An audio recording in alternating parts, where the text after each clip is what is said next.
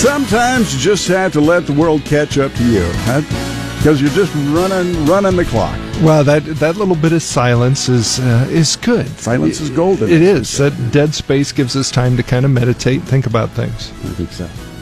Slows things down in this fast-paced world we live in. That's right. That's right. We know all about the slowdown game around here. We do it constantly. I'm listening in here, and I'm wondering if we've got Susan plugged in. I think maybe not. So we're going to pass that. Clay is over there behind the glass. That's what we call clay under glass. Clay under glass. That's what we're having for lunch. Yes. And we have, of course, the roundtable underway here on the Rural Radio Network. First of all, I want to give accolades to all of our Rural Radio Network stations, their coverage of the primary election from last night. A lot of great stuff on all the social media and everything. Great job. It was fun. It's always kind of fun to do and to see what happens, and always a couple surprises. Not a lot going on really last night, but it's a fun process to be part of. About 24-25% voter turnout. All right, very good. Well, here we are with a look at what is going on in our ag coverage for you today. Among that is the Midwest International Trade Association's World Trade Conference underway in Omaha today. And one of those speakers is Garrett Workman, who is Director of European Affairs for the U.S. Chamber of Commerce. He'll be providing us a trade policy update from Washington, D.C.'s perspective. And also today on Midday, we learn more about a story of, well, maybe it's too good to be true. After buying what appeared as an inexpensive wind and hail insurance option, farmers are now getting notices in the mail that the insurance has been canceled. Dun, dun, dun. And Bruce Ramsey of the Nebraska Department of Insurance is going to give us the current information in that case to see if you might end up being involved with that. Let's move to sports here, and that's Jason Jorgensen. Talk some NBA. The Rockets tonight try to bounce back at home against Golden State and square up that series at a game piece. LeBron James, big game last night for the Cavs, 42 points, but hard to win by yourself. And that's what he was trying to do, but it wasn't happening. Found that out last night as the Celtics go up 2-0. Also, as the only San Diego Padre fan I've ever met in my life, that would be Scott. Scott Foster, ladies and gentlemen. Thank you. People, I don't know if they know this or not, but San Diego is the only major league team without a no-hitter. They played 7,858 games since their expansion in 1969. They almost had a no-hitter last night. They took it in a 7 1/3 and against a former Rocky to boot. But they also, by the way, should add, not only have they not have a no-hitter, they've been no-hit more times than any other team in baseball. Leave it to the Padres fan. Well, and leave it to, I know that he was trying his darndest to not jinx it. And I came over and told you. Yeah, you did. See, that was the problem. So it was my fault. Also, we know that national champion Alabama will face Louisville at ABC's first Saturday night football game. Miami will take on LSU as those schedules are starting to come out. Scott Foster on business. Very good. Stocks are higher in midday trading as gains in healthcare companies and retailers outweigh losses in banks and utilities. We're seeing consumer goods companies also rose a little bit today. Energy stocks are kind of the ones fallen behind as crude oil prices are finally declining a little bit. Dow Jones Industrial Average edged up about 7 points. NASDAQ Composite increased 25 points. So modest improvements, but still improvements. All this and a lot more detail coming up for you on Midday. Paul Perkins joins us for our Regional Ag Weather, brought to you by Holdridge Irrigation, your Reinke dealer. Just a beautiful day out there, really warming up on those temperatures and hardly any wind in most areas. Yeah, we're really enjoying it. We have had a better week than we thought we were going to have at this time last week. And but then again, when do we pay for it? Beginning about Thursday night into the weekend, right? Exactly. If you are able to get in the field today and tomorrow, you may want to go like gangbusters, get things wrapped up, because we are looking at the potential for a likely chance of thunderstorms Thursday night on into tomorrow night into Friday, especially Friday night. And a lot of areas could see some good-sized rains. Right now, our temperature is pretty much in the mid to upper 70s across the area. We are as warm as 80 at Wahoo, but still some low in mid-60s on into the Nebraska Panhandle. Today will continue to be sunny and unseasonably warm. Mainly light south winds off an area of low pressure just to our west. Daytime heating expected to set off to some scattered thunderstorms across the Sandhills this afternoon that then track towards the east. Multiple rounds of thunderstorms are possible, though, for tomorrow night into Saturday. Some of those could be on the strong to severe side, especially in central areas for Friday night. Tomorrow we should remain warmer than normal and mostly dry with some steady south winds. Those winds will be increasing as that area of low pressure strengthens off to our west and gets closer. Severe weather expected mainly in western Nebraska late in the day tomorrow as the front gets dragged across the central plains. Those storms expected to start in the west late tomorrow, then arrive in central areas later tomorrow night. And since those storms will be starting up in western locations late tomorrow during the peak heating of the day, that's where the main threat for severe weather will be. We could see still some strong to severe thunderstorms in central areas later tonight, or tomorrow night, but right now that threat is not as great. Quarter-sized hail, and if we do see any severe thunderstorms, some quarter-sized hail and gusty winds will be the main threats. Some leftover thunderstorms could last into the mid-morning on Friday. Otherwise, thunderstorms are likely again for Friday night and Saturday as that main area of low pressure arrives. Friday, there's a slight risk of severe storms across central and west areas of Nebraska and Kansas. Large hail and damaging winds will be the main threats. Occasional rain and thunderstorms remain likely into Saturday as that severe threat starts to move more towards the southeast. With this system, the multiple rounds of thunderstorms, we could see rain amounts total 1 to 2.5 inches from tomorrow night into Saturday night.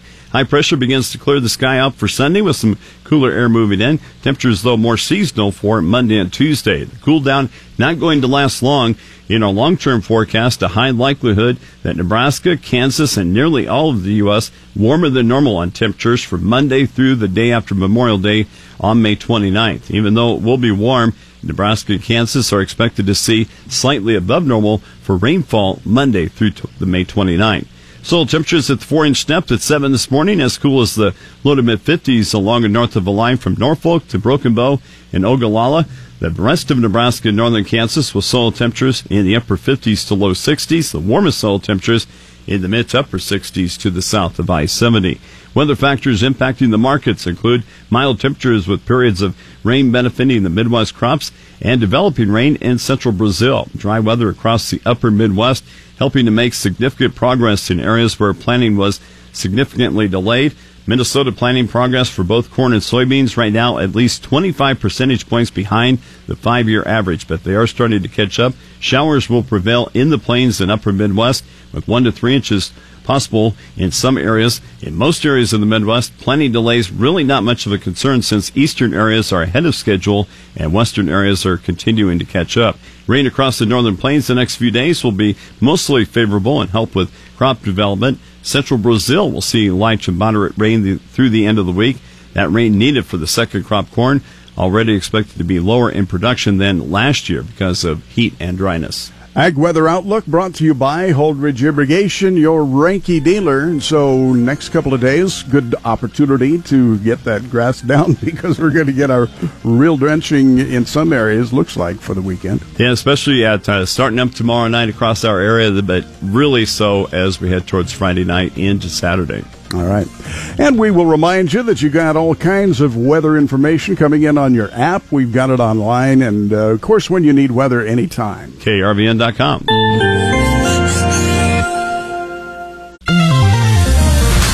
The Farm Bill makes its way to the House Rules Committee. I'm Shaylee Peters joining you now on the Rural Radio Network as we take a midday look at Ag News. Today, the House Agriculture Committee Chairman Michael Conway offered remarks before the House Rules Committee regarding the 2018 Farm Bill in a hearing, and he immediately addressed the issues coming up from both sides of the aisle. I know that the process has become partisan, and that's unfortunate.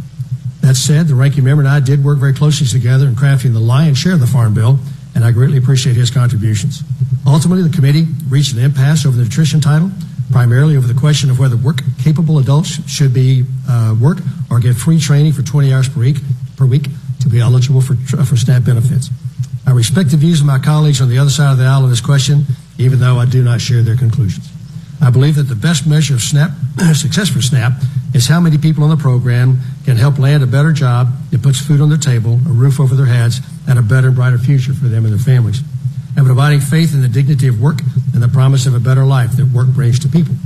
I know my friends on the other side of the aisle feel as passionate about this topic as I do, although from a much different perspective. I hope that members on both sides of the aisle, including me, can learn from each other this week as we debate this issue. Outside of SNAP, I want to underscore to this committee just how important passage of the Farm Bill is right now. We're in the midst of a 5-year recession in agriculture. Farmers and ranchers have seen net income drop by 52%. This is among the steepest declines in net farm income since the Depression. The House version of the Farm Bill could come to the floor as soon as this afternoon. And also, coming out of Washington, hearings are underway on a proposed list of Chinese products that U.S. has targeted with 25% tariff. The 3-day event features testimony from more than 100 witnesses. One of those testifying is farmer Michelle Erickson Jones, a member of Farmers for Free Trade, who says the U.S. farm community is already feeling the effects of the threatened tariff response by China. The Montana rancher says the market interruptions can devastate ag prices and drive U.S. farmers out of business. The hearings come as the U.S. and China are discussing a potential agreement that would soften China's tariff stance on U.S. agriculture products. The administration over the weekend hinted lifting an export ban on China's ZTE, a smartphone maker, as part of the talks that are ongoing this week in exchange for status quo agricultural trade. A delegation from China is visiting with U.S. trade officials in D.C. in a possible effort to avoid a trade war. And with the U.S. being the world's largest poultry producer and the second largest poultry meat exporter, the demand for global education and training for professionals from other countries who are major U.S. commodity buyers has exponentially grown. This was evident for participants who attended the U.S. Soybean Export Council Japan Poultry Nutrition course held last week at the IGP Institute Conference Center. The training hosted 8 participants from Japan who work in a wide range of positions within the poultry industry, including for technical magazine editor, poultry feed research, and broiler farm management. I really enjoyed learning about poultry nutrition in the course, said a feed researcher in Japan. All of the information taught will help me in my research, and learning the poultry nutrition formulas was very interesting. The topics covered in the training included broiler breeder nutrition and management, ideal amino acid profile and requirements for broilers and layers, maximizing the use of energy in poultry diets using basic concepts in nutrition and management, digestive tract structure integrity and efficiency, soybean production in the U.S., feeding laying hens under heat stress and stressful conditions, quality control in a feed mill, and feeding and managing broiler breeders to help solve problems.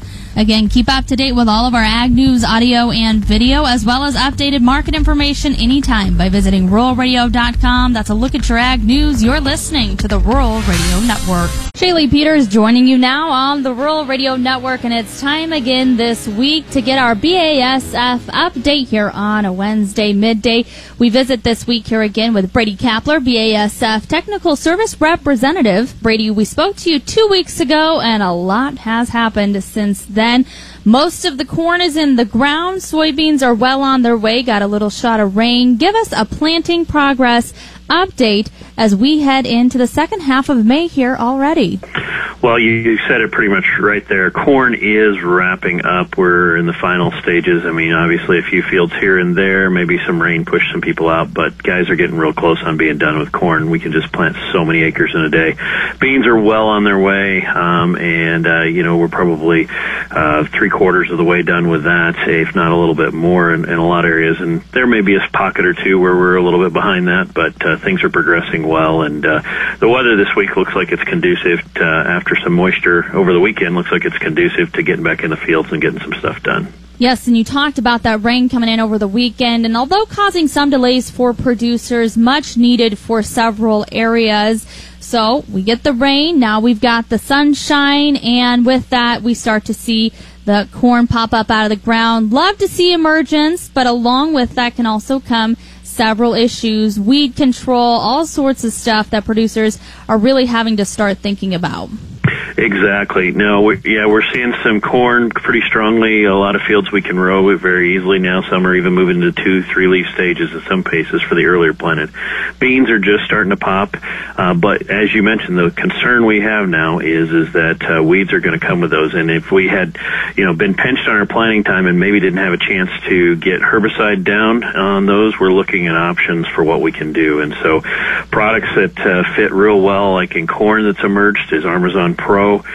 Using that with a little bit of atrazine can go down in the early stages and help us with get some weeds, and there's options we can add if we need a little bit more burn down. And then on the bean side, we can run, not only can we run a burn down to try to catch up with some glyphosate or something if we missed it, but we can start laying residuals out there too as well. And so options like Outlook and Zidua become very important in the early emerge stage of soybeans if they don't have any residual with them. Yes, never slowing down, that is for sure. And so the next time we visit here with you, Brady, we will be wrapped up with planning and really jumping into the thick of the 2018 growing season. Just because planting is wrapped up doesn't mean anything really slows down that much for producers.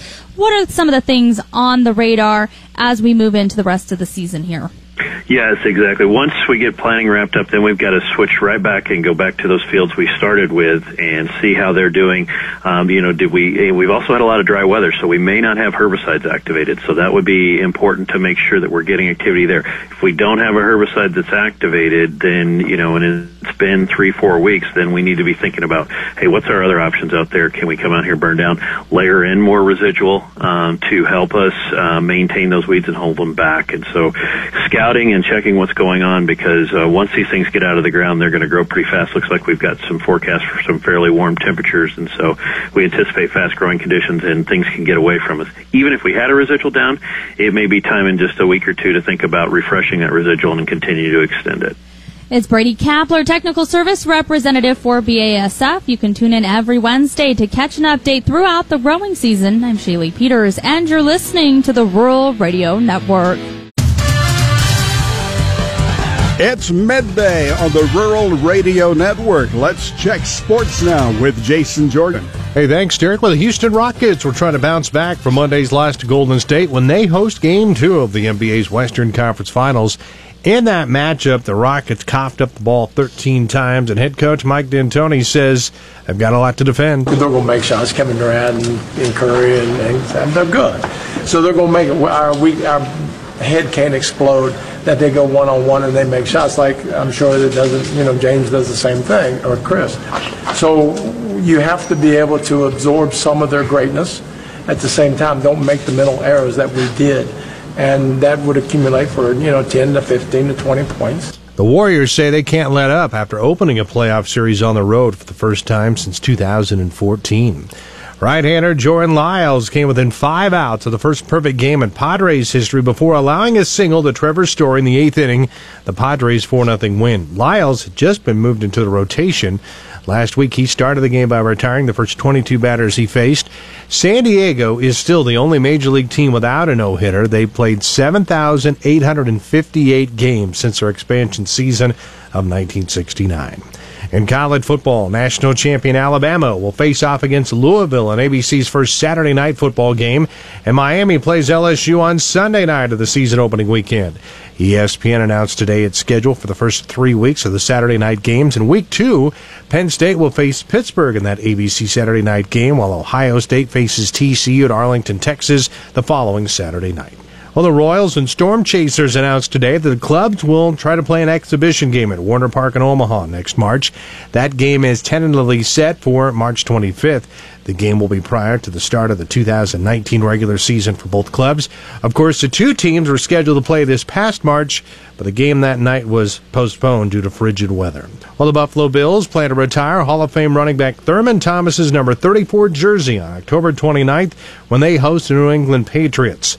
Thomas will become the third player to have his number retired. Of course, he was a 5-time Pro Bowl selection. He played for the Bills from 1988 through 1999 and was a part of 4 straight AFC Championship teams. He spent his final season with the Miami Dolphins. Now, he was inducted into the NFL Hall of Fame back in 2007. And in hockey, the Jets head to Vegas tonight for Game 3 of the Western Conference Finals. The Golden Knights won Game 2 in Winnipeg to even up that series at a game apiece. That is a look at sports. Stay tuned, more midday is just ahead. You are listening to the Rural Radio Network.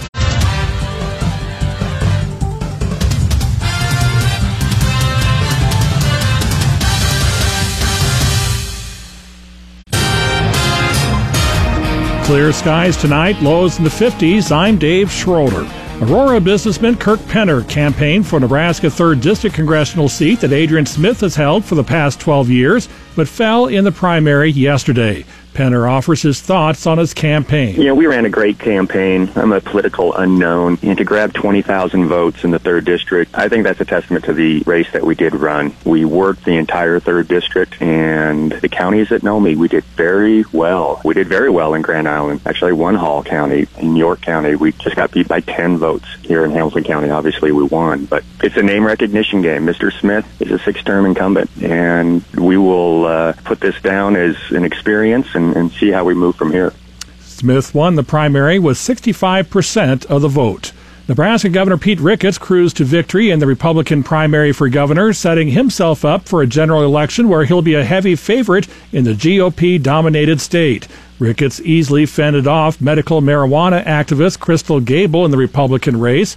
He'll face State Senator Bob Christ of Omaha, who defeated fellow Democrats Tyler Davis and Vanessa Ward in the statewide primary.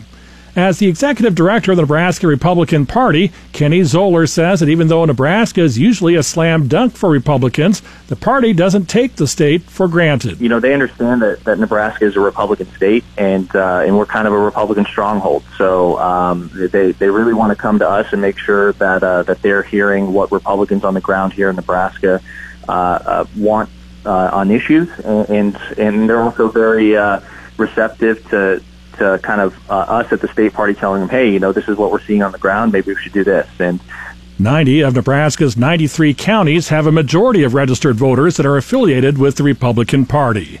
Democratic candidate Joshua Swati has picked a former Army helicopter pilot and current local school board member as his running mate in the Kansas governor's race. Swati introduced Katrina Lewison of Manhattan as his choice for lieutenant governor as he kicked off a 2-day tour at the Kansas State House. Lewison served in the Army for 15 years and rose to the rank of major. She led a helicopter platoon in Iraq and an aviation company in South Korea. She is director of a company providing communication software to local governments and was elected to Manhattan's school board last year. Storm Center coverage always live and local. Catch it on air, on Twitter, Facebook, and online at krvn.com. Reporting from the KRVN News Center, I'm Dave Schroeder.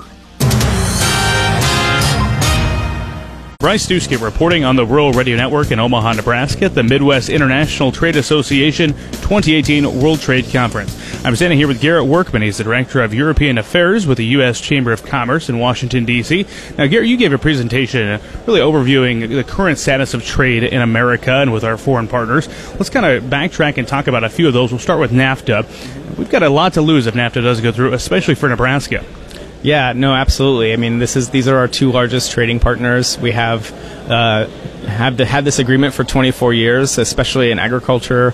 Our exporters depend on these two markets. We depend on being a responsible and predictable supplier. They're good buyers of our goods, clearly, and we are concerned that if these negotiations go poorly, especially if we were to withdraw, that a lot of jobs and a lot of exports would be at risk, especially in states like here in Nebraska. One thing I thought was interesting that we haven't covered a lot has to do with the Sunset Clause. That's one of the things the Trump administration is really pushing.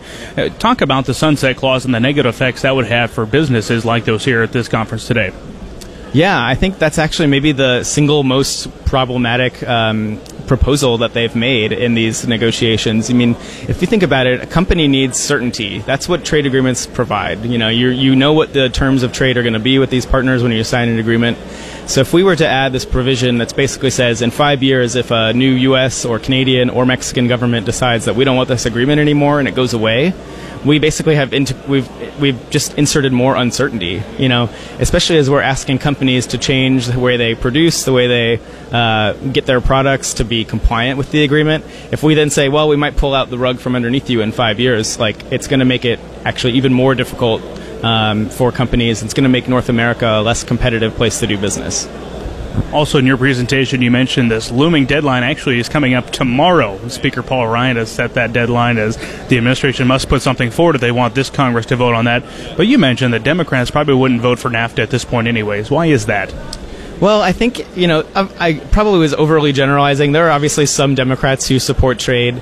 The bigger problem is that if we rely on the opposition party in a election year to give the president, who's, let's be honest, not the most popular politician in the United States right now, if we give them a reason to vote against him and keep him from getting a win in a policy which could have a big impact on the election, it could be pretty problematic for the ultimate vote on NAFTA. And so I think we want to be careful in that we need a NAFTA that works for all of America. We need a NAFTA that works for our companies, for our workers, for our consumers, and that needs to be done in partnership with Congress. And my concern is that we haven't been, the administration hasn't been talking enough to Congress or to, the governors or to the voters about what their goals are and how it could help business. And we're concerned that it would actually maybe do the opposite. Another large trading partner that our agriculture community in particular has been keeping an eye on is China. We export a lot of soybeans in particular to China, especially here in Nebraska. There's been some talk, some recent meetings with China. What are your thoughts on the conversations? We saw the back and forth, but now we're kind of talking to each other. What are your thoughts on that as it stands today?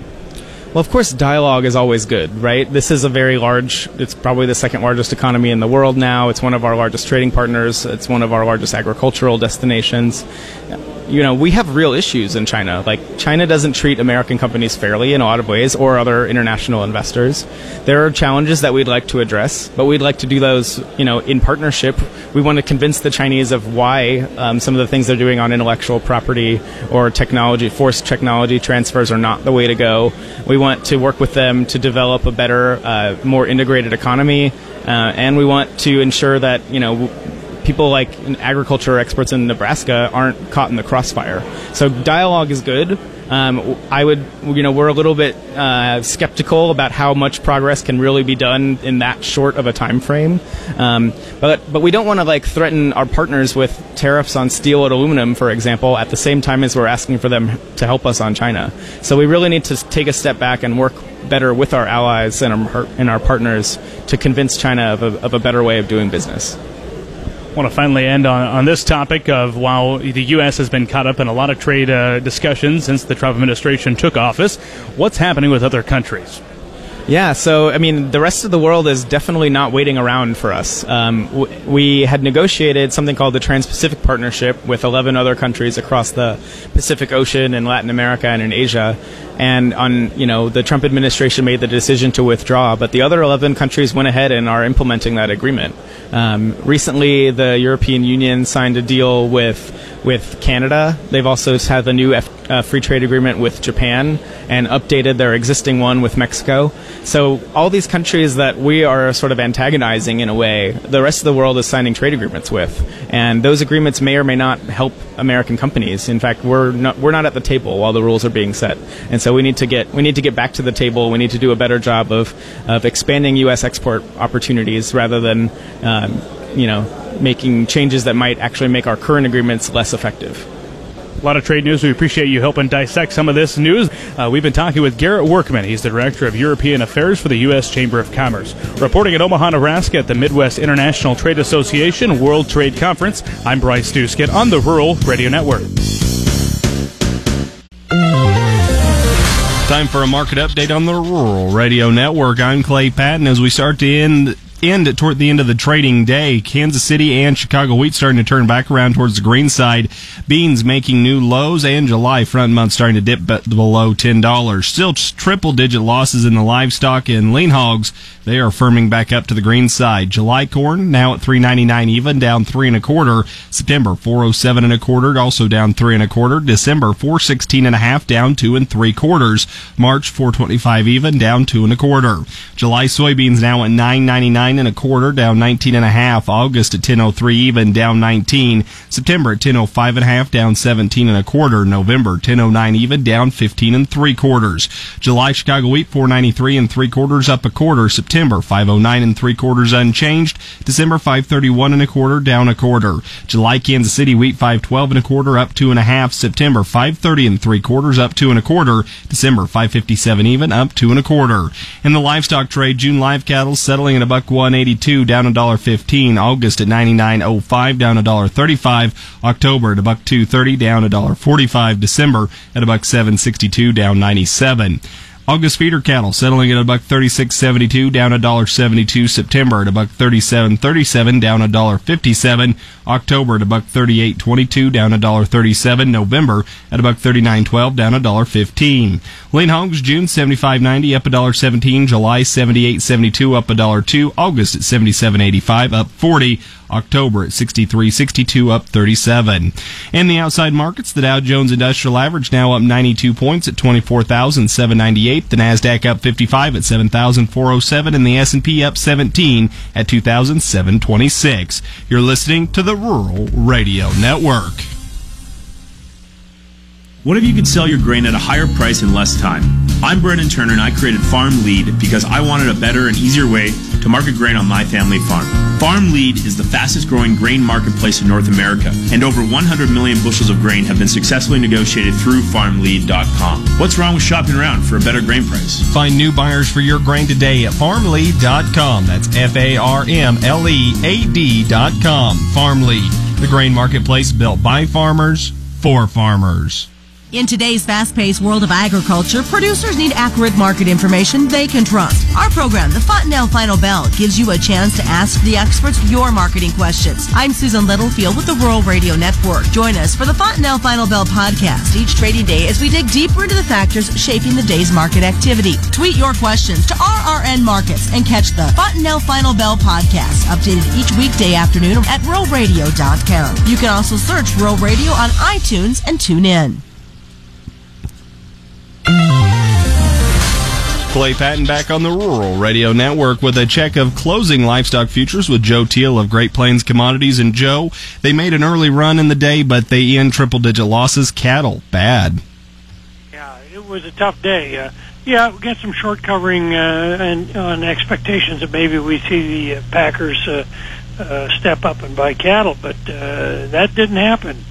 And then you throw in the cutouts at noon being down, and oops, that put a little pressure on. As a matter of fact, Packers showed no interest whatsoever, passed on some offers, and showed no inclination in buying any inventory. So that really then we cavalcaded down to these triple-digit losses, and it happened with the cattle and the feeder cattle. So another tough day, and it looks like maybe we're right on the precipice of this wall of cattle that everybody's been talking about.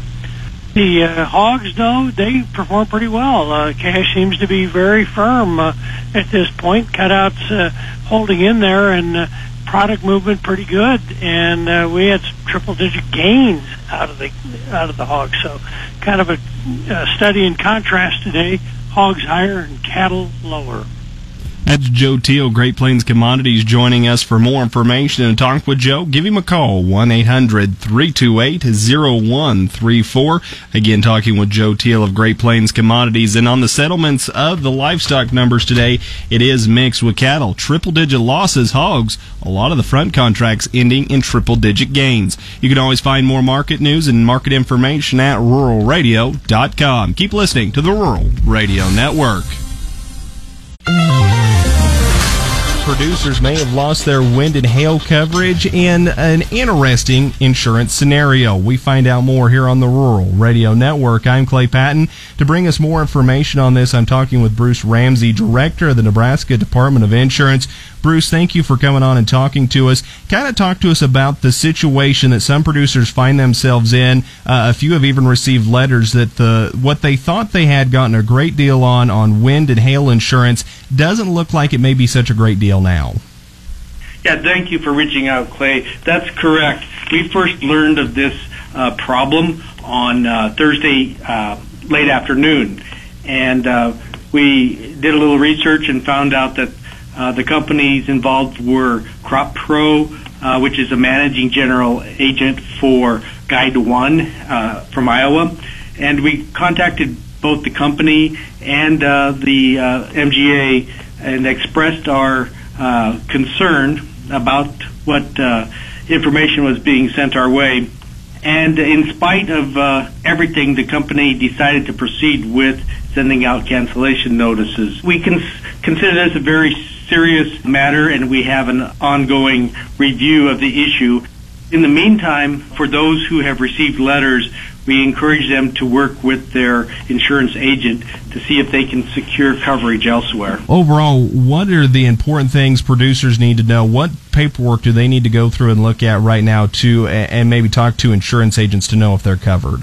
Basically, the letter that they received and any other correspondence that they might have got from their agency or from Crop Pro itself. And hopefully their insurance agent will have the original application. Bruce, several of the producers I've talked to that have seen this letter said that it has a 60-day cancellation clause in it, and if that holds true, that puts them out to July. Their main question is who pays the premium for that downtime, as well, what happens if there's a claim during that time frame?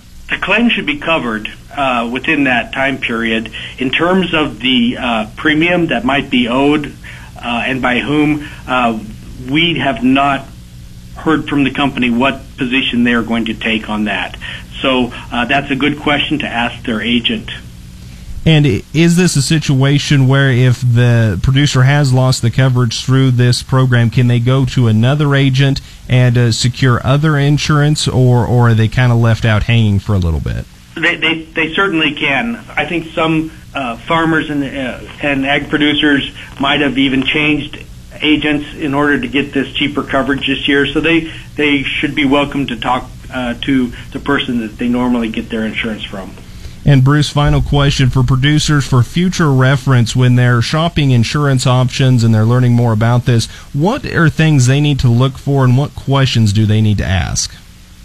Basically, everything, work with someone you know and trust. Evidently, this was a one-off situation. We hope to never see it happen again, and we will do our part to work with the company so that it does not happen again. But again, most crop insurance agents have a good handle on which companies are well respected and have experience in the crop insurance field. That again, Bruce Ramsey, Director of the Nebraska Department of Insurance, filling us in on this developing story about wind and hail coverage being dropped by Crop Insurance Solutions and Crop Pro Insurance. We'll continue to keep you updated right here on the Rural Radio Network.